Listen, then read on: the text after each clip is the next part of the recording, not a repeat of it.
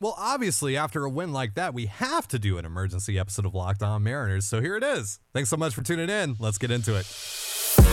You are Locked On Mariners, your daily Seattle Mariners podcast. Part of the Locked On Podcast Network, your team every day. My word, what a game that was. Welcome to the Locked On Mariners podcast, an emergency episode of the Locked On Mariners podcast, hosted by yours truly, Ty Dane Gonzalez. No Colby tonight. He's out and about enjoying his Sunday night. Didn't really think that the Mariners were going to play in a game today that was going to require an emergency episode. So, alas, here we are. The Mariners win 8-7 over the Atlanta Braves. And thank you so much for making us your first listen after the game. What a win it was for the Seattle Mariners. We're obviously going to talk about the insane finish to this game. Also want to talk about Marco Gonzalez's start, which unfortunately is going to be drowned out by the way that this game ended, but it was a fantastic start nonetheless. Gave the Mariners everything they needed and then some, so I want to show some love to Marco later on in the show. We're also going to talk about Mitch Haniger, who unfortunately left this game with lower back tightness. We'll talk about what that means and what it could mean for the Mariners down the road. But first, let's start out by hopping into this game. What an insane finish it was at T-Mobile Park today. The Mariners seemingly were cruising to a win and a series win over the defending world champion Braves. They were up 6-1. J.P. Crawford added some insurance on an RBI double. But then Michael Harris II hit another home run in this series. It was a solo home run, which made it 6-2. But the Mariners were still, feeling pretty good about themselves. Didn't seem like there was much of a threat. Obviously, you always got to be on your toes when it comes to a team like the Braves. But it seemed like this game was still relatively in hand. But no, it certainly was not. Diego Castillo could not find the strike zone to save his life in the top of the ninth inning. Was able to get 2 outs, but then Michael Harris II struck once again with a 3-run bomb to the Hit It Here Cafe. It was just absolute nuke. And then Paul Sewald came in, and it seemed like, all right, well, they still have a 1-run lead. There's no one on base now. Obviously, the Braves have some momentum, but there isn't pressure with guys on base, at least. So Sewald should be able to close the door. Nope. He ends up giving up a 2-run home run to Robbie Grossman, who was an absolute pest this whole series. And at that point, it looked like the Mariners were going to suffer their most deflating loss of the season today. Just absolute gut-wrenching loss. But Julio Rodriguez and Eugenio Suarez say, wait just a minute. Julio hits his second home run of this game, 117 mile per hour exit velocity off of the bat. Off of Kenley Jansen, one of the most decorated relievers in all of baseball, to knot things up at 7-7. And then Ty France comes in as a pinch hitter for Taylor Trammell, who replaced Mitch Haniger.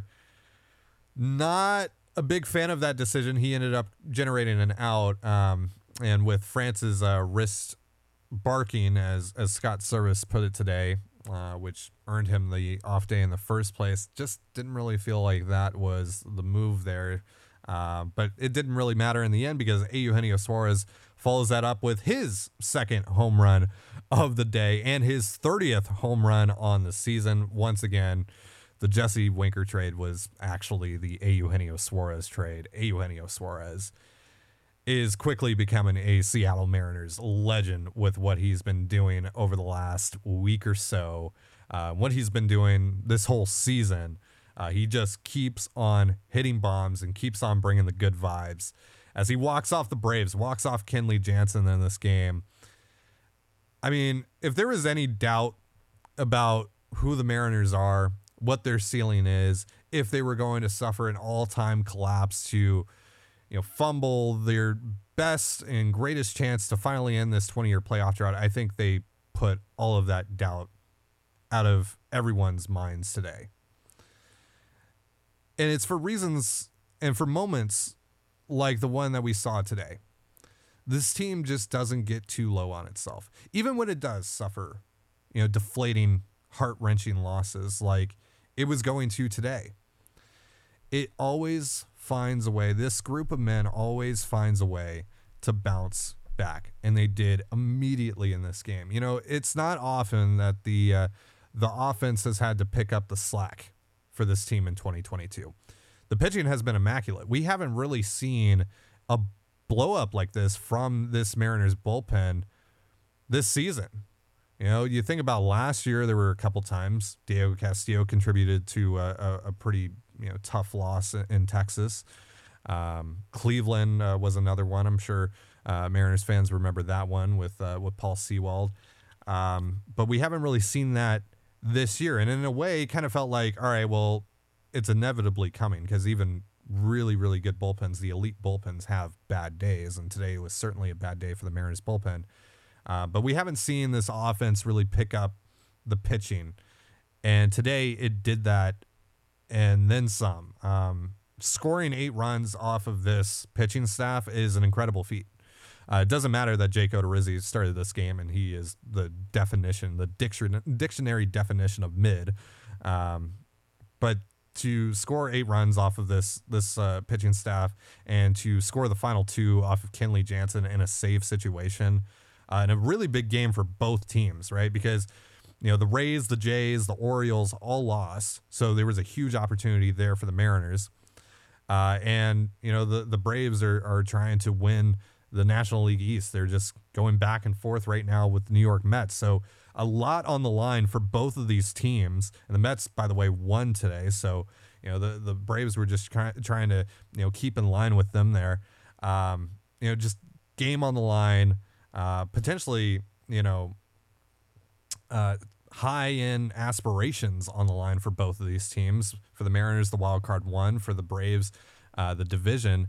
And you just saw 2 teams collide in the most spectacular fashion tonight, with the Mariners coming out on top. Yes, your Seattle Mariners just went toe-to-toe with the defending World Series champions, who stunned them in the top of the 9th, took a 1-run lead after the Mariners were absolutely cruising, and didn't blink. The Mariners did not blink in this game. They came right back and shoved it down Kenley Jansen's throat with some huge, huge home runs. What a game this was. What a game this was for the Seattle Mariners. And like I mentioned, Blue Jays lose. Orioles lose. Rays lose. All of them lost. All the teams that you needed to lose lost. The Mariners now have a 6-game lead over the Baltimore Orioles. They're going to end the drought. And they only have 2 games left against a team with a record currently above 500. That's the San Diego Padres. They come to town for a 2-game set on Tuesday and Wednesday, and then that's it. It's smooth sailing from there. Of course, injuries can still happen, and injuries are happening. We'll talk about that later on, but this team is in such good shape. And it showed you exactly why, with moments like this, with moments like what we saw in the bottom of the 9th, that this team is not just a playoff team. It's a team that can make a deep run into the postseason. God, it's so nice. That's so nice. That's so nice to say. That's so nice to see the Mariners go into a big series at T-Mobile Park.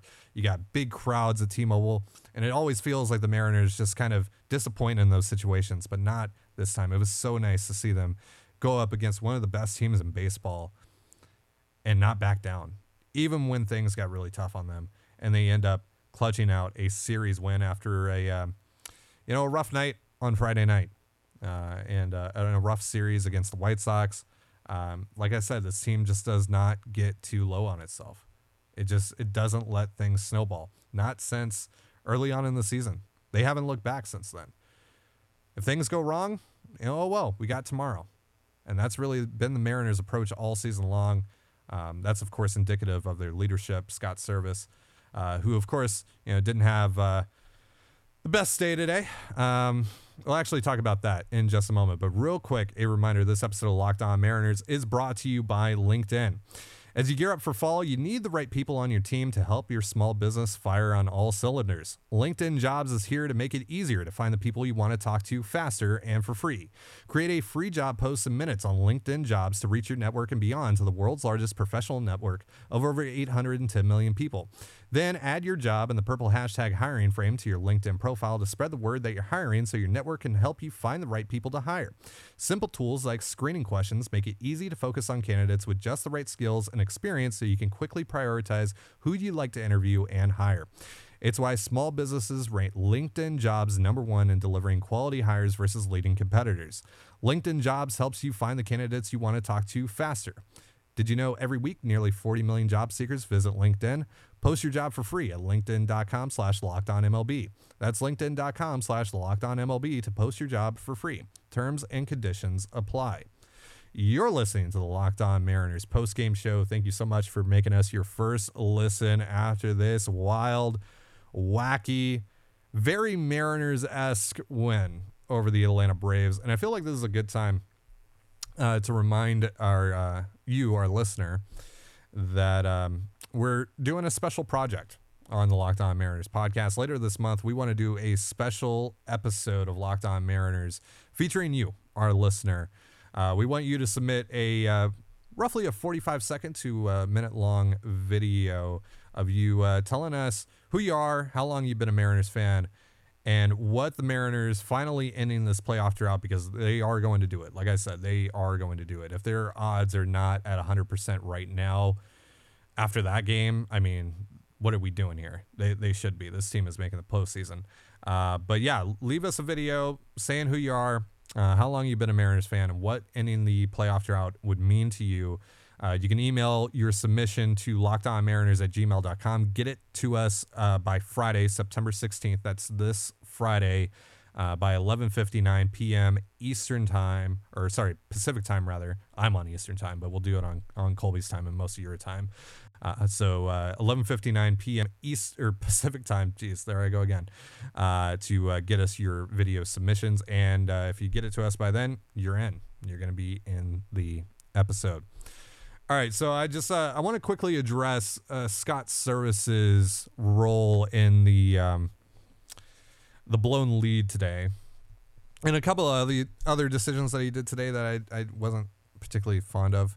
But the big one, of course, how he handled the bullpen today, going to Diego Castillo in the top of the ninth. I don't like it.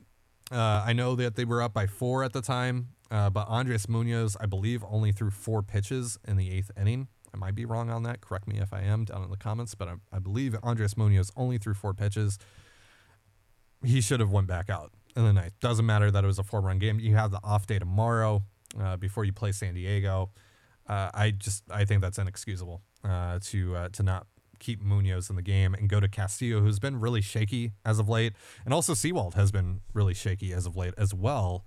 Those are just 2 guys right now. Obviously, you want to have faith in them because the track record and everything, but right now, just what have you done for me lately?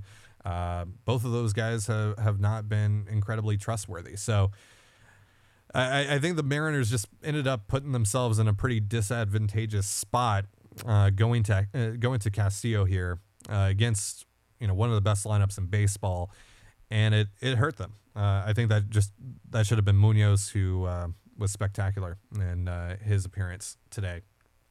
The other decision that I didn't like from Scott Servais was pinch hitting Ty France for Taylor Trammell in the bottom of the ninth. This ultimately didn't matter. I just thought that keeping Trammell's glove in right field for potential extra innings, and with France dealing with his wrist still, Scott Servais said today that his wrist is quote unquote barking, and he wanted to give him an off day today, especially with the off day tomorrow, just to give him some extra rest. Putting him in the game today, I thought that was, I don't know, especially with the righty and Jansen up. I thought putting Trammell out there, a lefty, and keeping his defense in the lineup would have been a better choice there. But again, like I said, didn't matter in the end. Just not the best day from Scott Servais, if we're being fair about it. All right, so I want to talk about Marco Gonzalez now, who, again, as I said at the top of the show, his start is going to be quite overlooked, considering the way that this game just blew off the hinges. But he was brilliant today. I mean, it's so I haven't seen a pitcher have such a weirder year than Marco Gonzalez has had this year. It's like he struggles against the A's and the Tigers, but then you need him to come through with a huge start against like the Cleveland or Atlanta, and he not only gives you a chance to win, he kind of dominated today. He didn't give up a hit until Austin Riley took him deep in the fourth, and then only gave up one more hit after that. Pitch count ran a little high, but he only gave up 5 hard hit balls, 6 innings pitched. Just the 1 earned run coming off the bat of Riley, 5 strikeouts, no walks. That's pretty huge for Marco too. Did not walk anyone, did not give the Braves any free passes, and kept the base paths clear and kept the pressure off of him for most of this game. So that was huge for Marco, and that was everything that the Mariners needed and then some. It was huge. It was huge, and say what you will about Marco. But like I said, every time the Mariners have needed a big start out of Marco, for the most part, he's come through. You think about even, earlier on in the season, back when the Mariners were struggling, he went and faced Max Scherzer in New York, was able to give the Mariners a chance to win that game by just a run. They won that game 2-1. That was quite literally the most perfect start you could have when facing Max Scherzer in the Mets. And then the start right after that goes up against Kevin Gausman and gives the Mariners a chance to salvage a game in Toronto after a disappointing start to that series. So Marco, again, we talk about how much he's regressed this year, but I know it's kind of a meme, but it's just he keeps on coming through with these bulldog performances every time you need him. So he's been huge. Props to Marco Gonzalez. That was everything the Mariners needed today. That was, wow. Good job, Marco. Just a really nice start. Yeah. So, all right, finally, before we hop off of here, Mitch Haniger leaves this game with with lower back tightness.